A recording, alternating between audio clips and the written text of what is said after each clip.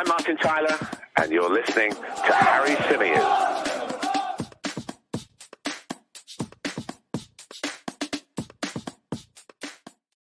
Hey everybody, how's it going? Welcome back to another live edition of the Chronicles of a Gooner, the Arsenal podcast, part of the 90 Min Football Network. Coming to you on a glorious Sunday evening. Arsenal have been to Stamford Bridge and won and leapfrog Manchester City and go back on top of the pile, top of the Premier League, with just one game to go in the league, that is, before, of course, the World Cup kicks off. What a day, what a performance, so much to be positive about, so much to be excited about, so much to reflect on. And I can't wait to get into that this evening with you all. And to top it off, Spurs were beaten as well, which always helps, doesn't it, in terms of completing the weekend, shall we say.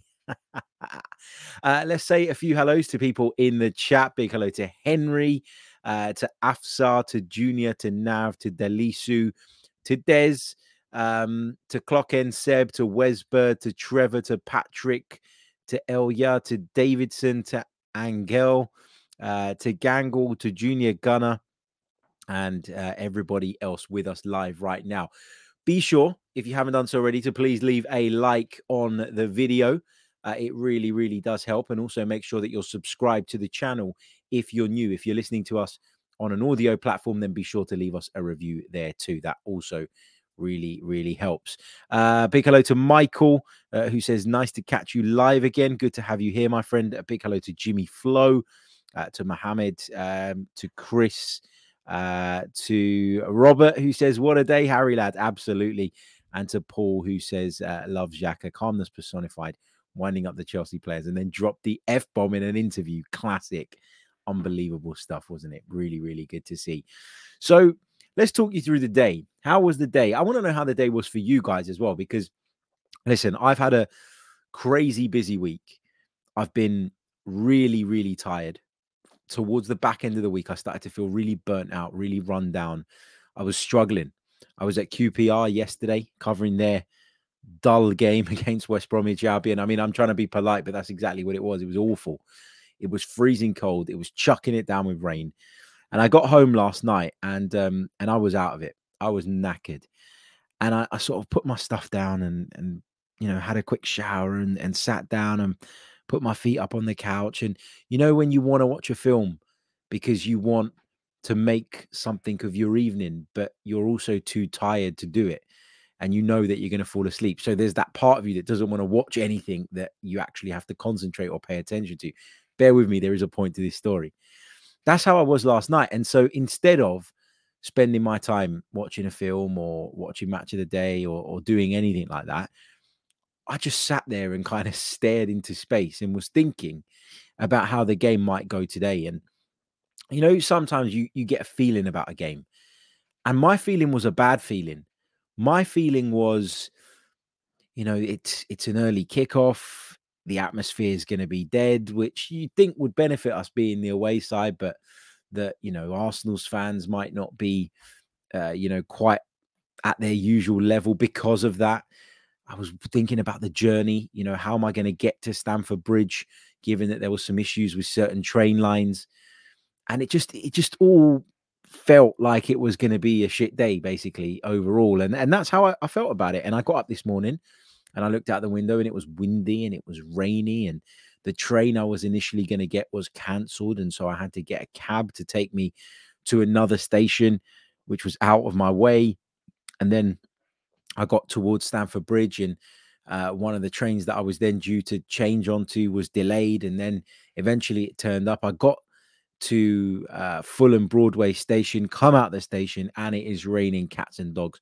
Open up my umbrella, had a little umbrella in the side bit of my bag, open it up, the wind blows the shit out of it, it turns itself inside out, or wherever it is that happens to umbrellas, you know what I'm talking about, and it broke essentially, and I had to bin it. So then I had to walk the rest of the way to Stamford Bridge with my hood up. And yeah, it was just, I got in there and I got into the press room and it was ram-packed and, you know, everybody was already settled and in their places. And I've obviously come a little bit later than I would have liked because of the travel issues. And then I get in and, you know, I make my way out into the press seating and I plug in my piece of kit, and I start dialing into the studio and it's not working, and I've got to call through to the studio and see if there's any issue at that end, and they tell me it's all fine, and so it's all good, and then I'm dialing up constantly and still no response. It's still not happening. It's still not working. And I'm just sitting there thinking this is going to be a shit day. And how bloody wrong was I? Because what a day it turned out to be. What a day it turned out to be. And if I could trade that every week, i.e., make my personal luck on the day in terms of getting in and all of that shit, but it means that Arsenal get the result, then I'll do it every single time. I really would. I really, really would. Because the pride I felt today coming out of Stamford Bridge, having just watched that, is something that just reminds me that Mikel Arteta, Edu, this new group of players, they've given us our football club back. And whatever happens between now and the end of the season, look, people keep talking about the Premier League title. I still maintain that I don't think we have enough depth to go on and win the Premier League title. I don't think that is on the cards. But what we are doing with each passing week is opening a gap between ourselves and some of the competitors around us, some of the sides that you'd have expected to be in the race for the top four alongside us. So that's good. That's a positive. And, just kind of take each week as it comes. And, yeah, we went and we won at Leeds and we didn't play very well. And we dropped points at Southampton and we responded against Nottingham Forest. But this was Chelsea away. Now, I know people point to the recent record that we've had there and say, well, it's been good there. This wasn't a surprise. This was coming. No, you still don't feel like that. I don't think anyway. When you go away to other members of the traditional Big Six, I still think that you are well within your rights to feel nervous. And that was me today. Big question about what Mikel Arteta was going to do at left back. Was Kieran Tierney going to get the nod? Was he going to continue in the team after his showing against Zurich just on Thursday night? Obviously, Tomiyasu was injured, who might have played otherwise, but it was the return of Alexander Zinchenko too. And there was a part of me that when I saw Zinchenko's name on the team sheet, so that I saw that he was starting ahead of Tierney, there was a part of me that was surprised because, this is a guy who's been out for a number of weeks, a guy who we don't know, how fit he is. We don't know what his match sharpness is like. We don't know if he's going to be up to speed. And put it this way, Stamford Bridge, Chelsea away, is not somewhere to take risks. It's not somewhere to gamble on. It's a place that is notoriously difficult to go. And I know we've had a good record there in recent times, but throughout the last 10, 15 years, we've not been very good there, generally speaking. And so, yeah, you go there and you're worried and you wonder if this is the right call from Mikel Arteta. But then you start to think about it. Then you start to process that information sort of in the hour between getting the team news and then obviously kickoff. And you think, well, this is Arsenal's best 11. The 11 that Mikel Arteta picked today is Arsenal's best 11. When everybody's fit, when everybody's available, that for me is Arsenal's best team right now. It's White at right back. I know that will cause some debate. I know some people still prefer Tomiyasu, but he has been a revelation there, Ben White, and deserves to continue. Zinchenko, when he plays in that left back position and drops or steps into the midfield and creates us that overload, gives us a totally different dynamic. Our dominance level increases dramatically when Zinchenko plays because we have that extra man in midfield. Does it leave spaces in the left back area? Sometimes. And there were a couple of occasions in the first half, I thought, where Chelsea looked to exploit that, where they played those passes in behind the area that Gabriel and Zinchenko would normally sort of marshal between them. And they were able to find that space because Gabriel would be pulled out slightly wider in order to go and confront someone because Zinchenko would get caught further up the field or infield. But that's a risk that Mikel Arteta is willing to take. And when the game started, I thought you saw a confident Arsenal. You saw an Arsenal side that believed that they could come here and win. You saw an Arsenal side that felt as though they were the better team. There was almost a kind of a mentality shift in the sense of, normally over the years when we've gone to places like Stamford Bridge, and again, I know the Stamford Bridge example isn't great because of the recent results there, but when you talk about going away to some of our competitors, there's been this kind of inferiority complex that's followed us around and that has haunted us. But instead, You felt it was the other way around today. You felt that Chelsea themselves thought that they were the inferior side by the way they set up, the way they dropped deep, the way they feared us, the way they feared us on the break, and so didn't take too many risks going forward. The way Graham Potter was speaking, the mood and the vibe inside the stadium.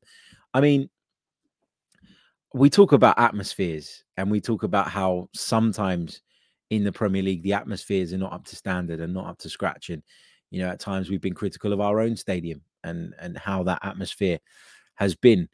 But Stamford Bridge is as bad as they come. I'm sorry to say it. You know, if there are any Chelsea fans watching it, I doubt it. It's not personal Chelsea fans, but your atmosphere is awful. It's dull. It's boring. It's dead. And it's not just something that I experienced this time. It's something I've experienced the last few times that I've been there. And obviously the game begins. And as I say, Arsenal look really controlling, really dominant. You know, Gabriel Jesus, I've got to give a massive shout out to him because he won't get the plaudits today because of the fact that he didn't score and that he missed a couple of good opportunities. He won't get the plaudits. The plaudits will go to the defenders. The plaudits will go to, you know, the likes of Bukayo Saka again and Gabby Martinelli, etc., etc. And that's fine. But the work that Gabby Jesus put in this afternoon was unbelievable. Now, if you take away the disciplinary issues, right, with Aubameyang, I'm going to speak about him. Let's get it out of the way. If you put to one side the disciplinary issues and the actual crux of the problem that Mikel Arteta had with him in terms of him as a character and him as a professional, and you look at football only, and you focus on his football ability only, and you focus on what he brings to a team in comparison to Gabriel Jesus, you have to say that Mikel Arteta was totally vindicated in his decision to get rid of Aubameyang and acknowledge that we needed someone better, somebody that was going to bring more to the table, somebody that was going to bring more to the team, because Pierre-Emerick Aubameyang did nothing at all. Chelsea tried to play balls in behind for him, didn't have the pace to get away from Saliba or away from Gabriel. They tried to put him into aerial duels with our centre halves, and I don't think he came out on top once. They tried to sort of stick him in a position where he could drift out to the left and get on the ball in the way that he used to do for Arsenal. And Ben White didn't allow it to happen. He was totally null and void today. He was totally ineffective. This is a guy who half of our fan base, maybe not half, maybe a little bit less than that, were crying about just months ago. This is a guy that people said our manager was a disgrace for getting out. This is a guy that disrespected the football club, not just his teammates, but the fans, by not being professional, by not being, you know, the captain and the leader that he was being paid to be, and the leader that we all thought he was. And Arsenal fans were in a position just months ago where they would prefer to sit there and slag off the manager for taking that decision, as opposed to looking at the situation for what it was. It was clear months before that Arsenal as a football team had evolved away from Pierre-Emerick Aubameyang. That was clear as day. If you take any interest, any you know, any pleasure in sort of sitting back and looking at the tactical structures in football matches and, you know, really kind of homing in on the patterns of play, you would have seen that Aubameyang for Arsenal became obsolete. He did. And so what I say to those people who were not the people that were, you know, I'm not sure about this, you know, let's see how it goes and were respectful about it, but the people that were sitting online and calling our manager a disgrace and a shambles and, you know, someone who's egotistical and someone who, you know, couldn't put the good of the team first and was only thinking about himself and wanted desperately to win this battle with Pierre-Emerick Aubameyang. All of those people that were overly critical of our manager in the way that he handled that situation and were calling for his head off the back of it. Get back in your box, because Pierre-Emerick Aubameyang is finished. He's a spent force. And today, I beg your pardon, proved that. You know, he's been poor in a number of Chelsea games this season, right? But today, when you watch what he did at one end of the pitch and you watch what Jesus offered at the other end of the pitch. Now, none of them scored. So we're not even talking about goals here. We're not talking about even end product, but we're talking about the contribution of both of those two players to their teams today. They're worlds apart. You can't make that comparison. Gabriel Jesus is on a totally different planet to Pierre-Emerick Aubameyang, even while he's going through a goal drought, even while he's struggling to find the back of the net. Aubameyang, I said to you guys in the preview, like, I don't have that massive hatred towards Aubameyang. Like, I don't have that fire that I had when Van Persie went to United or anything like that. That isn't there for me. But I did enjoy watching him waltz around the pitch today, offering very little. I did enjoy, watching him try and sneak off the side of the pitch after Arsenal had scored so as not to face the wrath of the away fans and to be ironically cheered as he made his way off the pitch. I enjoyed all of that. You know why? More so because of what it meant for Mikel Arteta, that it vindicated Mikel Arteta's decision, that it justified that decision to the people that doubted it at the time. So, yeah, great to see. Really, really good. And listen, Pierre, it's not personal, but you're spent, 8 touches as Paul raises, 8 touches. Offered nothing. People will talk about the service. Nah. If you're not getting the service, then you work. You work hard. You drift into different areas. You move into other areas of the park so that you can get on the ball, so that you can get involved in the game. You don't just stand up there like a dummy and wait for things to come and fall on your lap. And that's what Aubameyang was doing towards the end of his Arsenal career as well. Did he press? Did you ever see him press? Nope. He kind of half-assed tried it once and ended up, coming in to Ben White quite late with a sliding challenge, which saw him go into the book. But that was about as far as his involvement went this afternoon. So as I say, Mikel Arteta perfectly vindicated in his decision, not just with the sort of disciplinary stuff, but from a football perspective, first and foremost, to look at Pierre-Emerick Aubameyang at that point, look at the way the team was evolving and say, this is not working. And so let's move him on. And don't get me wrong, that had a part to play, of course, in the way that things went down towards the end. There's no doubt in my mind that had Aubameyang been relevant to the way the team was evolving, had Aubameyang been sharp, had Aubameyang been contributing to the level that we all know he could have done in the past, that maybe he'd have gotten more leeway with regards to some of those issues. But he weren't performing and he wasn't being professional. And so off he had to go. And it was great to see, as I say, him turn up and do nothing. Our striker, on the other hand, despite not even scoring a goal, putting in a real stellar performance and helping his team through an afternoon that could prove significant come the end of the season. But anyway, look, let's run through the team. Aaron Ramsdale. I mean, I don't remember Aaron Ramsdale having to make any kind of special save this afternoon at Stamford Bridge, which is a testament to the way we defended. What I will say about Aaron Ramsdale is he was very composed when the ball was played back to him in some pressured situations this afternoon. At times he gives you a bit of a heart attack. He worries you, he panics you. There was one time where he played a pass into Partey, who was under pressure, and he played it to Saliba, who was also under pressure, and we just got ourselves in a bit of a mess. But generally speaking, I thought Ramsdale was really good today, really solid. Ben White, again, immense. So strong, so physical, so, willing to compete on a physical level and never shies away from any sort of challenge. A massive shithouse as well, which I absolutely love and adore. And the way he has adapted to that right back role is superb, isn't it? The way he tucks in and defends narrow when we need him to. The way he has an understanding with William Saliba so that, if one ventures out of position slightly, the other can cover. But also the way he just turns on the burners and gallops forward and, arrives on the outside of Bukayo Saka from time to time as he looks to bring the ball in field. It's just brilliant to see. And again, a thoroughly enjoyable performance from him. Moving into the center of the defense, William Saliba, flawless today.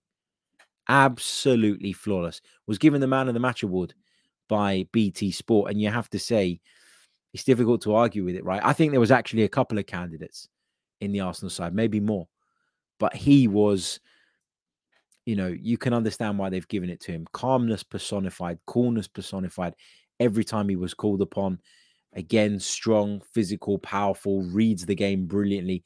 Every single duel he had with the striker, whether that be Aubameyang at the beginning, where he was kind of reading where the ball was going at times, he'd get his body in the right position, hold off Aubameyang. He and Gabriel would combine sometimes and, just show off their understanding. But yeah, it's just his performances are, amazing. He's had a couple of games of late, just in that month of October, where I looked at him and I went, okay, you've been flawless up until now. I'm almost waiting for something to happen that makes me see that you're human. And there were a couple of moments during that period of time, but the fact that he's been able to put that past him and then deliver a performance like today's at a place like Stamford Bridge just shows you what a special player we have on our hands. Gabriel, for all the shit that people have given him over the last month or longer, he shut a lot of people up today. He silenced a lot of critics. Again, unbelievably strong in the challenge. Very good with his distribution. And the other thing that I always say about Gabriel that I think people often miss and often goes under the radar is that particularly when Zinchenko plays, he's got a much bigger area of pitch to cover because he has to come out to that left-hand side quite a bit in order to plug that hole when teams win the ball back against us and when teams look to break on us. Because often when that happens, Zinchenko will be in a more advanced position and will be in a more central position. And so, as I say, when you judge Gabriel, take into consideration the task he has, and it's a harder task, I would say, than the one that Saliba has because of how different Ben White and Zinchenko play on the two sides. So you've got to be aware of that. You've got to make sure that you take that into consideration when you talk about Gabriel. And today, again, he delivered. Left back Zinchenko, a couple of moments with Zinchenko where I was a little bit worried, a little bit concerned. Wondered if he was up to the pace of the game, having been out for such a long period. And I'm not talking about pre-game. I'm talking about during it as well. Just a couple of moments, but gave us control in midfield. Defended admirably for the most part and got to 70 or so minutes, which is way more than I expected, given how long he's been out for. But you could see, so I was in the press box at Stamford Bridge today, and it's literally the position that you're in is literally above the tunnel, and you've got both the two dugouts, so you can see really clearly what's going on in front of you.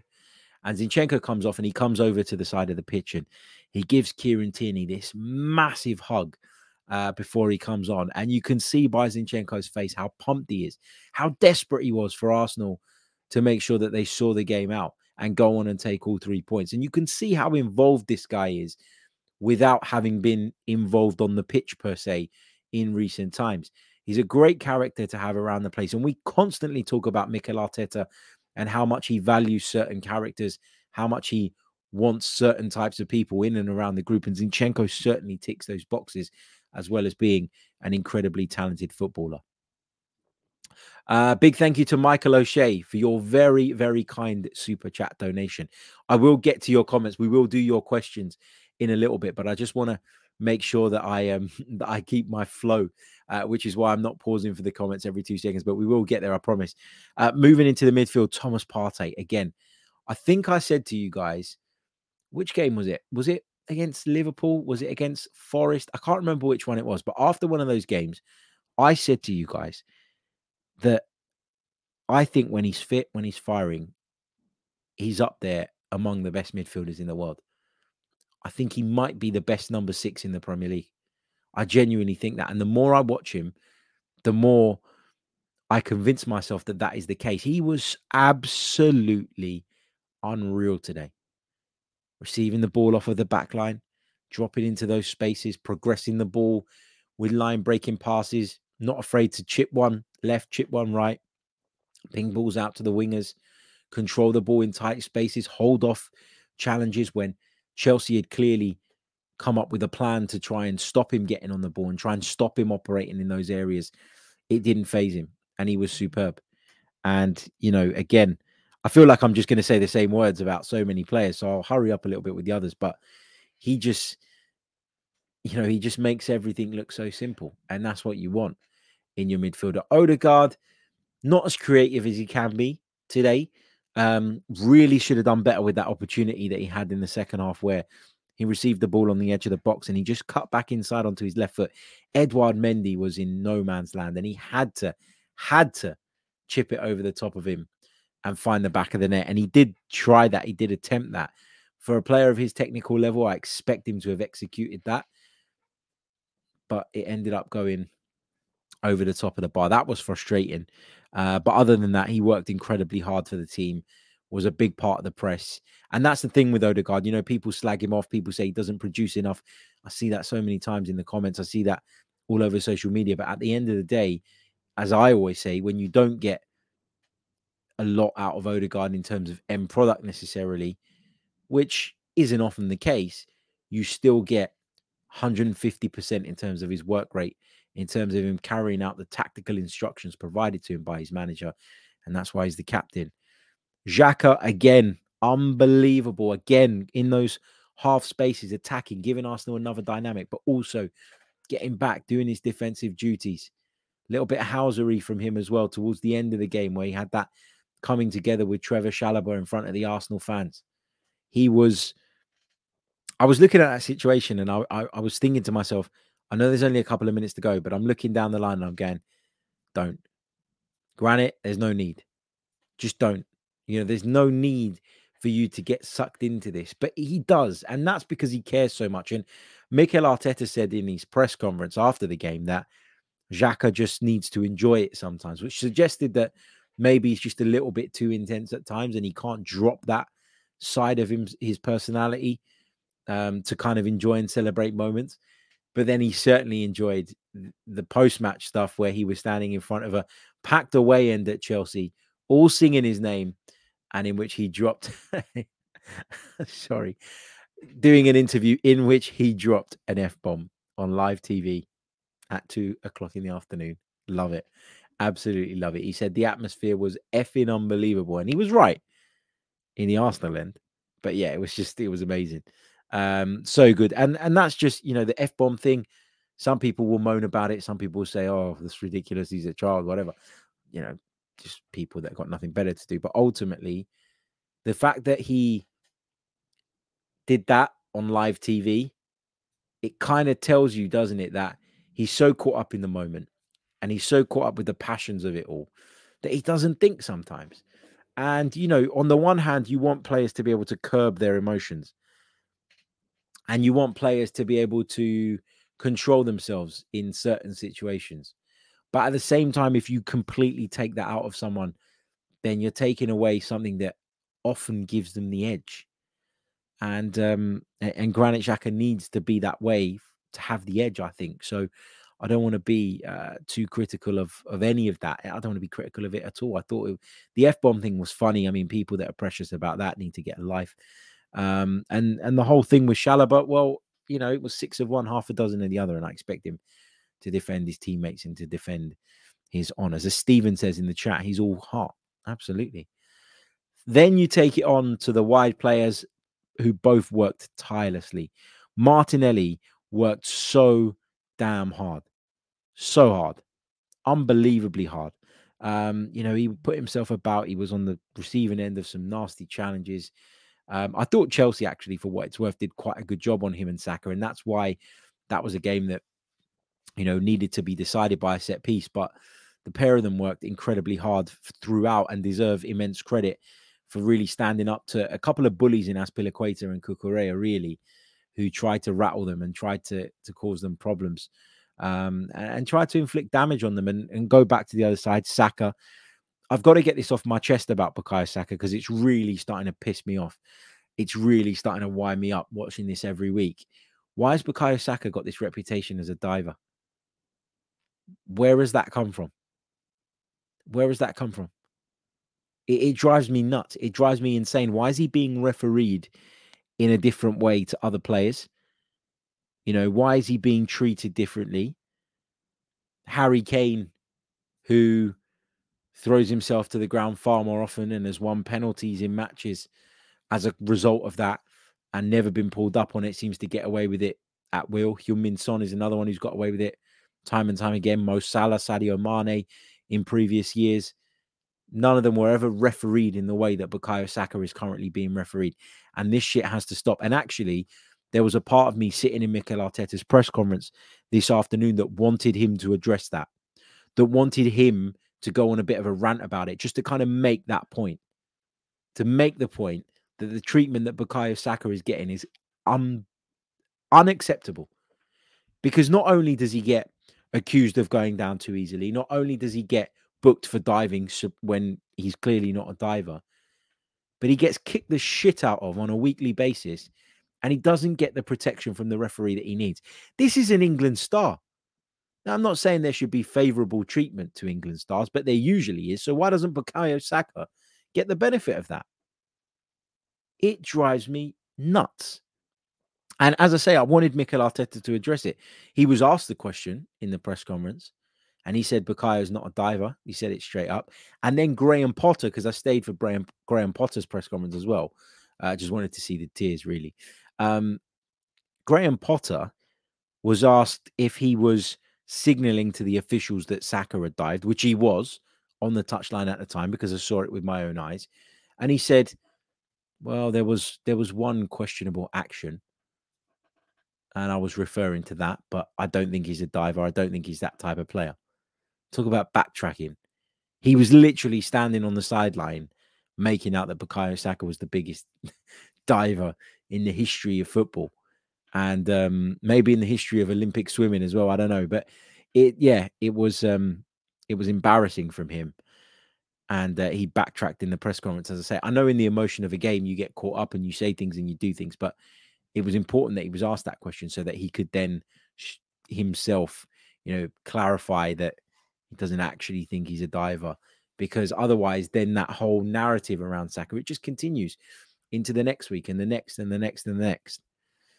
Gabi Jesus, I mentioned him a little bit earlier on. I've done that comparison between him and Aubameyang. I spoke about the comparison between them. Again, look, he should have scored in the first half with a header.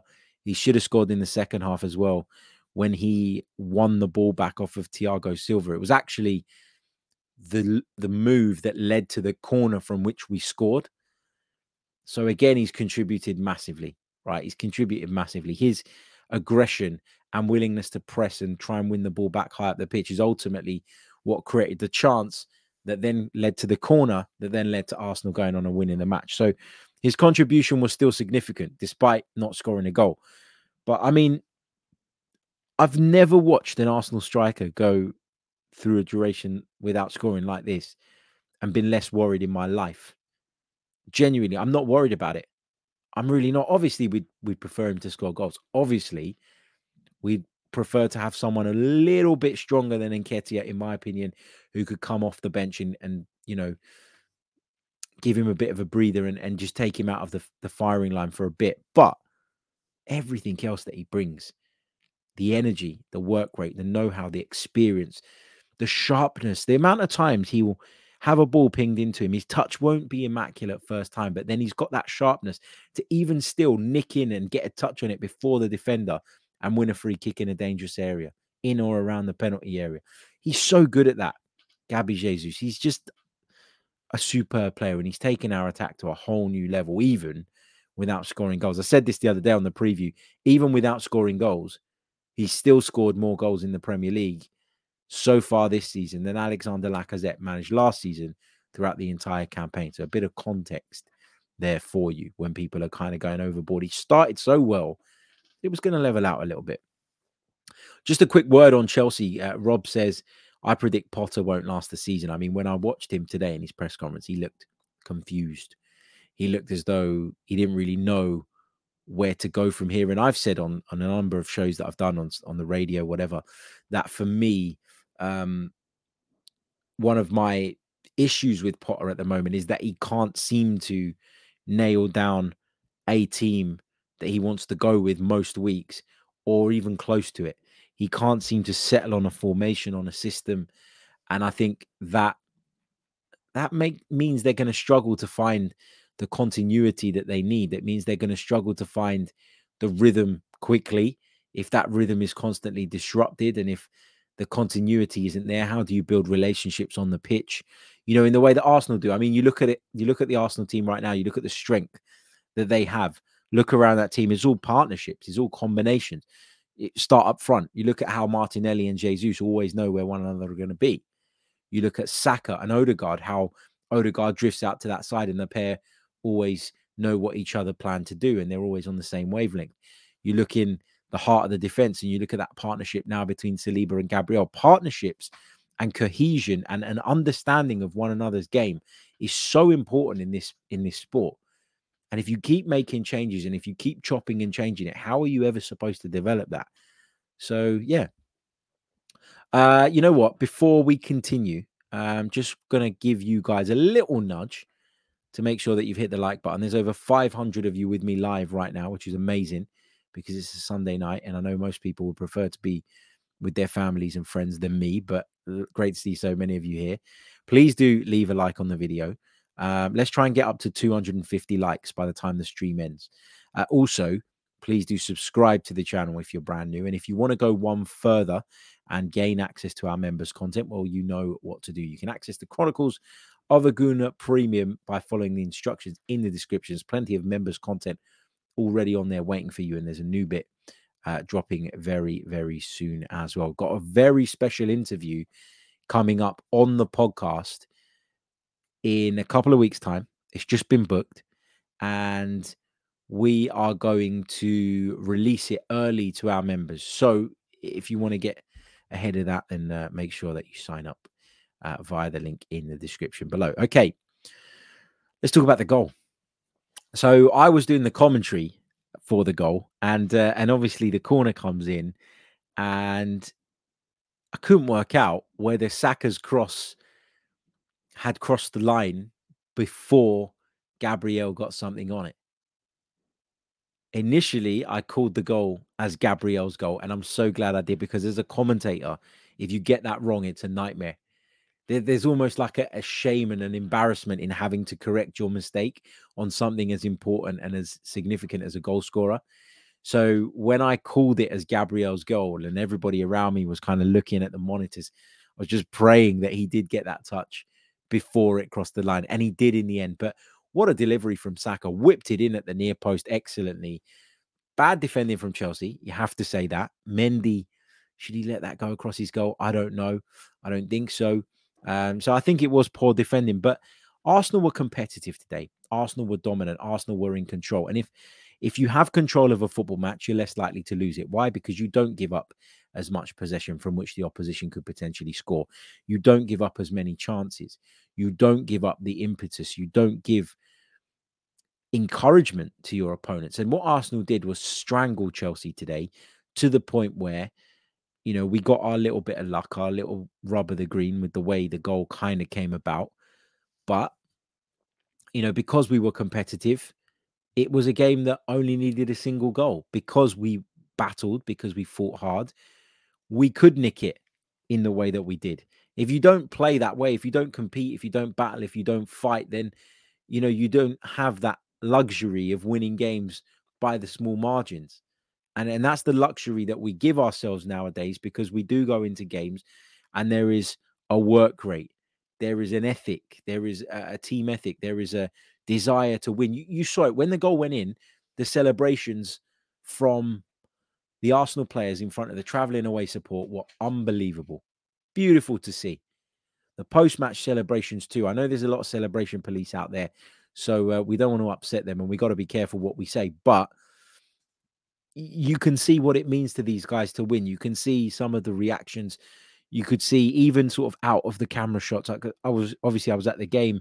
You kind of look to your right. You can see people on the bench celebrating together. You could see that there's a real togetherness and unity to this Arsenal side that's been developing for a little while.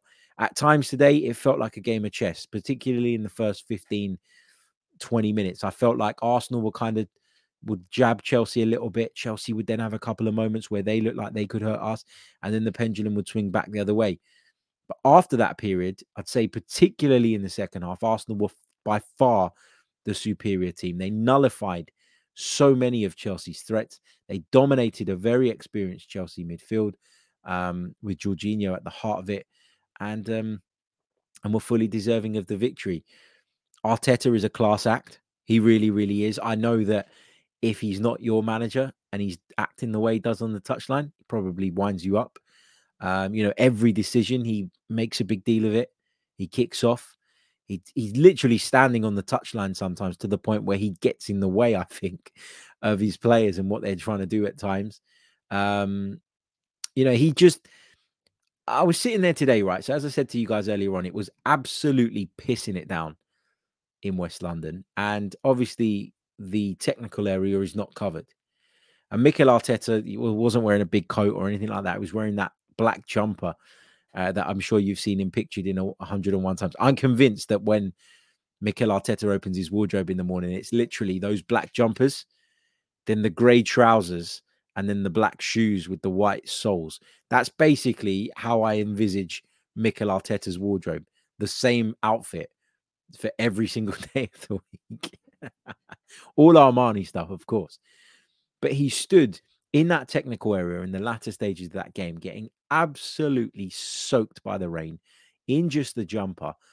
And I guess, look, to some people that will be insignificant, right? They won't give a shit about this. But I think this is significant because if you're a player and you know that you've got 7, 8, 9 minutes left of a really important game, you've got your noses in front, it will be a massive result if you can get over the line, and you're just struggling a little bit, you're just feeling a little bit tired, you just you're getting to that point where your body's starting to let you down, and you need to mentally stay switched on. You're mentally tired as well. To look over and see a manager on the touchline who's so animated, who's always demanding more from you, who's orchestrating the movement of this team, who is as passionate, if not more passionate, than those on the pitch, who is sending a message, in my opinion, to everybody that represents his team. I'm in this with you. I think that's powerful. I think that's really powerful. He kicks every ball. He feels every moment. And that unity that we talk about within the group, it comes from him because he sends that message from the touchline. He transmits that point across to his players. Amazing. Amazing. And, he's learning fast. He is. He's learning with every passing week.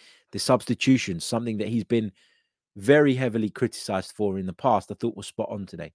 Tierney comes on at the right time. El Neni comes on to replace Odegaard and give us a little bit more defensive balance at the right time. And then, of course, the famous Rob Holding substitution right at the death as well. Great to see. Let's check in where we're at on the likes. There's over 550 of you with us now live, but we've only got 200 likes on the board. I asked for 250. Come on, let's get up to 250 by the time the stream is over. But now is the time for you guys to get your questions in. I've probably missed loads of stuff that I wanted to talk about because I'm just buzzing. I really am. I'm buzzing. And it was kind of hard for me today, actually, because I was, as I say, when you're covering the game on the radio, you can't be Harry Symeou, the Arsenal fan, right? You're Harry Symeou, the reporter who's at the game giving a picture of what's going on to everybody, the reporter, the commentator, whatever. So you got to be quite mindful of that. And I find that quite difficult in certain games. I didn't find it difficult against Nottingham Forest. Arsenal cruising, it's a one-sided affair. Great. But in a game like today and in games like the game against Liverpool, when I was also working, I do find it really difficult. And my reaction or my instinct when the ball went in the back of the net after shouting over the goal was to jump up and give it a massive fist pump in the press area. But you can't do that. And that's, I love my job. I adore it, right? I'm so privileged to do it. I'm so grateful. Like yesterday, as I said to you guys, Saturday, I was really tired. I was shattered. I was feeling under the weather. I was feeling battered, bruised, beaten. Like I just wanted to just get into bed and just sleep for 15 hours. That's how I felt. Because sometimes, when you're doing a lot of work for different people and you're doing a lot of hours, it can catch up with you. And I got 2 really young kids as well who I absolutely love, but are hard work and, impact our sleep, etc., etc. But I had that yesterday, that feeling when I was at QPR. And then I thought to myself, I'm getting paid to watch football and talk about football. I sound like a spoilt brat complaining. But if there's one complaint I do have, it's not a complaint. It's one thing that I do miss doing this job, is that ability to go absolutely fucking mental when your team scores away from home. And I couldn't do that today. So I missed it. I did. But believe me, all the pride was felt. All the passion was felt. Just had to keep it under wraps a little bit. But anyway, we move. Right. Let's take a very, very short pause. I'm talking 2 seconds, and then we'll take some of your questions. Start filling up the chat box. Okay, let's see what you guys are saying in the live chat box. Lots of you prompting the likes. That's what I like to see. Is it a bit of peer pressure? That's what I like to see. Somebody asked a little bit earlier on about the refereeing performance. I just want to touch on that before we continue through the chat box, because I think actually, I'm normally the first one to be critical of Premier League referees, because I think, quite frankly, most of them are poor. But I thought Michael Oliver had a good game today, generally speaking. There were a couple of things I didn't agree with. I thought the one that stands out in particular was that coming together between Saka and Cucurella, for which Cucurella went unpunished, and then Saka obviously got up and made a bit of a revenge tackle on him, for which he was then booked. I thought that the first decision was the wrong one. I don't dispute that Saka deserved a booking for that challenge coming in from behind, etc., etc. But the first call there was probably the only wrong one that I can really remember of note. So fair play to Michael Oliver. As I say, I don't often praise referees, but I didn't think there was anything really to moan about today. Let me see what we've got in the chat. Omar says that, can we talk about Mr. Keys? He had nothing to discuss except trying to get Arteta penalised about being outside of his technical area. Yeah, I saw this tweet. I was sitting next to an absolute gentleman, Alvaro Romeo. You probably heard him on the Totally Football Show if you listen to that. Spanish football correspondent, commentator as well. And we were talking, and he showed me that post. And yeah, it's just laughable, isn't it? I mean, yeah, Arteta does come out of his technical area. He does cross that line a little bit. He does push the boundaries, but so do many other managers, and so have many other managers over the years. I mean, come on, stop being so precious. It's not like someone's going to get hurt. Jesus. What else have we got in the chat? Deepak says, do you think Newcastle would be the catalyst of the title challenge? The game for City and us against Newcastle, and the result against them decides whether we're in the title challenge? No, look, I still don't see Newcastle as being in the title challenge. They're doing brilliantly. Fair play to them. They're doing really, really well. I don't even make them nailed on for the Champions League. So how can I say that they're in the title race? I think they're doing well, and I think they're moving in the right direction, and things are really, really positive for them at the moment. But as I said to you guys earlier, I'm not even thinking about the title, because I refuse to get sucked in, lured in, when I know that the World Cup has the potential to maybe be a plus, maybe be a positive, but also has the potential to be a problem for us as well. So until that's out of the way, I don't even want to discuss the prospect of challenging for the title. I'm not there yet.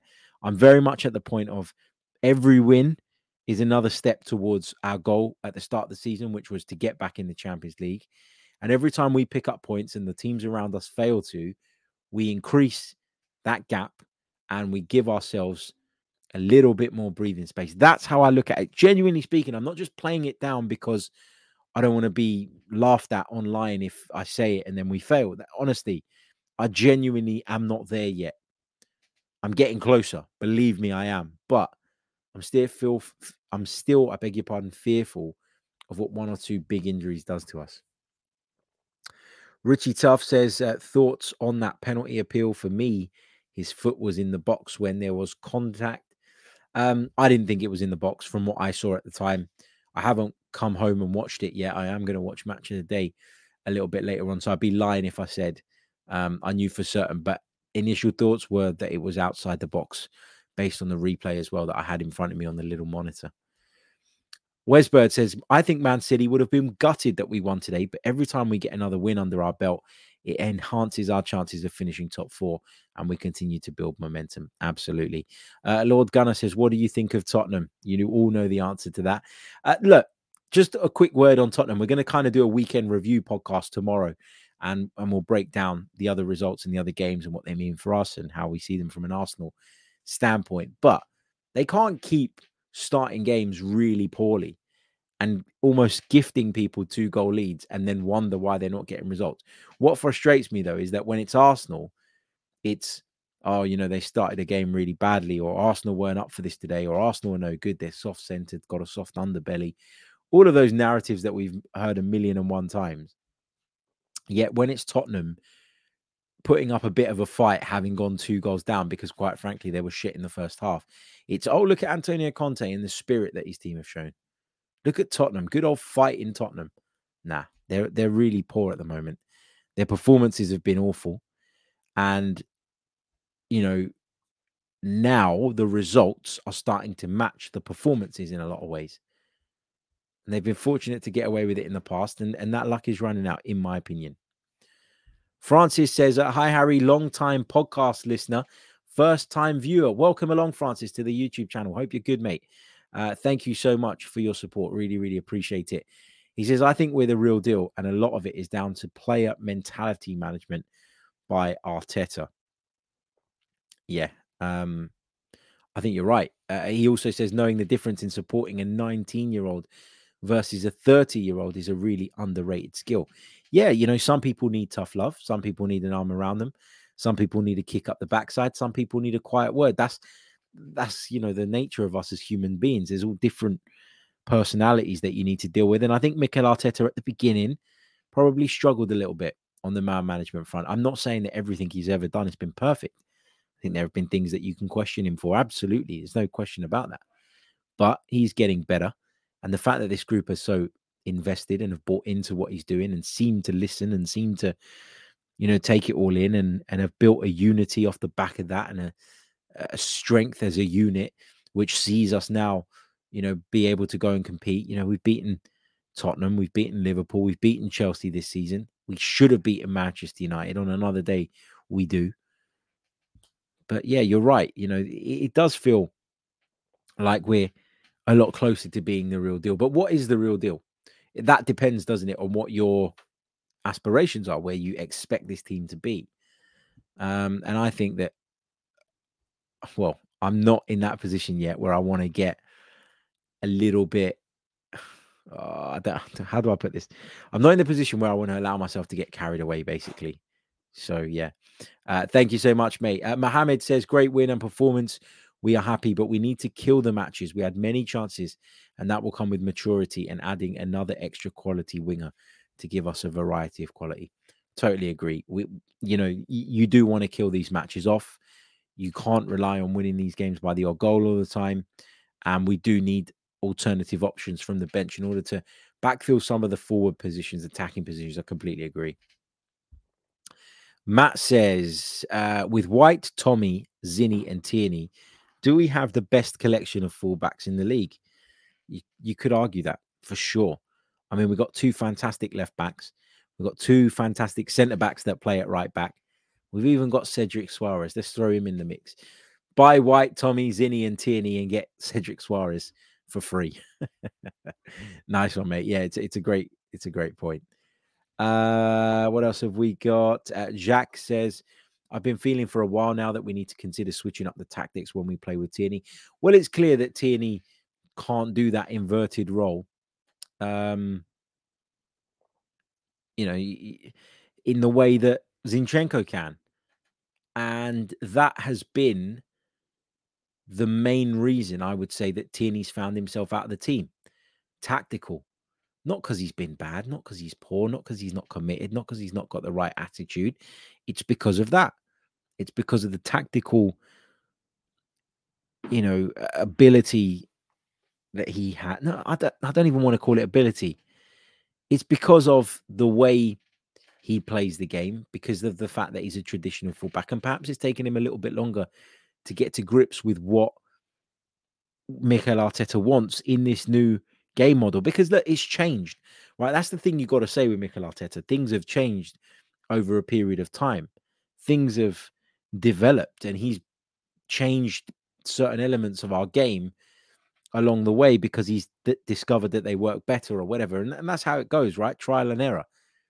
But at the start of the season, I think, well, actually, prior to Zinchenko being signed, the inverted fullback was more often the one on the right side. And when I say inverted, I mean tucked in alongside the centre backs as opposed to going into the midfield. And then Zinchenko came along and showed Mikel Arteta the possibility, because of what he'd been able to do at Manchester City, because of the fact he knows him well. He essentially opened Mikel Arteta's eyes to the fact that we could then do this here. And if we do it here, it gives us additional dominance in the midfield. Therefore, we control more of football matches. Therefore, we stand a greater chance of winning them. And so, yeah, Tierney gives us something different. He's a great defender. I really, really like him. I don't want him to go anywhere. But Zinchenko just gives us another dynamic, a dynamic that's really working for us at the moment. Joe says, can we talk about Harry? You're everywhere asking questions to Arteta. I did ask him a question the other night. That's right. After the Zurich game, a few people sent me a message saying, oh, well done. So thank you. He said, I see you in the press box on a Gunner blog video. Did you? I was sitting a few seats down from Gunner blog today. He said hello to him as well for the first time. Really nice guy. He said, Joe says, sorry, big up to you. Wish you more success. Thank you so much, mate. Vlad says, not to be a negative Nancy, but I've got a feeling you're going to be. But who's our weakest player so far this season from the starting 11? Harsh as it sounds, but for me, it's probably Ramsdale. Look, I think Ramsdale's got some shortcomings. I think everybody has. And I think one of the skills a manager requires is to be able to understand and identify someone's shortcomings and then play in a way or fit them in a way that reduces the risk of those shortcomings becoming a problem. And I think with somebody like Aaron Ramsdale, there are some things that I look at him and I think, what are you doing? And, you know, sometimes I think he can be a little bit cocky, a little bit arrogant, a little bit and not to the point where I'm annoyed about it. But, you know, these are just observations. But then I think about the way he distributes the ball, and I think about his skill set, and I think about how important that is to the bigger picture and to the way we play. And I actually think, no, he's the perfect fit. So I don't want to say that Ramsdale's a weakling. I think when we've got the 11 that we have today, everybody fit, everybody firing, I don't think there is a weak link. The problem is, and why I still can't commit to saying Arsenal will be there or thereabouts come the end of the season, is because of the fact that I fear what happens when that 11 starts getting broken up, when it starts being chipped away at by a really demanding schedule. That's what scares me. I'm going to take just a couple more questions because there are loads coming through, and I've got to get off. But just blocking the spam in the chat. Anyone looking for hot girls? There's a link in the chat apparently. What else have we got? Right, let's take a couple more. I'm just going to pick them at random, so please don't be upset or offended if I don't come to your question. It isn't that deep. Zed Tom says, Harry, I'd just say that Tierney can't play the inverted role well yet. He's young, and that's a recent tactic. The lad is still working and learning every week in training. He can get good at it. Oh, absolutely. I'm not for a second dismissing him. I'm not dismissing his ability to be able to adapt. I just think right now, you know, Zinchenko just does it at a different level, and that's where we're at. Elia says, where the hot girls at? Wesbird says, Mr. W says yes. Yeah, there was a bit of spam in the chat from someone posting about a link to find hot girls. Obviously, not the kind of link you want to be clicking on, but anyway. Okay, I think I'm going to take one more. Let's take this one from Joe, who says, I still think that Tierney will play a big role in the second half of the season. Zinchenko and Tomiyasu might not be fully fit. Yeah, with the injury problems that we've had with some of those players, we have to be prepared to use Kieran Tierney. He still will play a big part. Yeah, love it. Okay, I think I'm going to leave it there. We've been going for an hour. We've been waxing lyrical about all things Arsenal. We'll be back tomorrow with another episode. We'll be talking more about this game. We'll be reflecting a little bit deeper on this one, but we'll also be rounding up the rest of the weekend's results. And of course, on Tuesday, we'll start our build up towards that Carabao Cup game with Brighton on Wednesday. Wednesday night, there won't be a show at the normal time of 7 p.m. However, we will, of course, bring you something post the Carabao Cup fixture from the ground. And then the podcast, the reaction podcast, will come in the morning. And then, of course, on Thursday night, Friday evening, we'll start building up towards the last Premier League game before the World Cup break. Can you believe it? Arsenal's trip to Wolverhampton Wanderers. Looking forward to that now, especially off the back of today's result. Let's have a quick check-in where we're at on the likes. We asked for 250 and we got to 260. So thank you all so much. Make sure you are subscribed. Make sure you leave a like on the video. If you're listening in podcast format, then make sure that you leave us a review. Love to every single one of you. Have a great Monday. Walk into work with a smile on your faces after another big Arsenal victory. The Gunners are top of the Premier League. All the best. Goodbye. I'm Martin Tyler, and you're listening to Harry Symeou.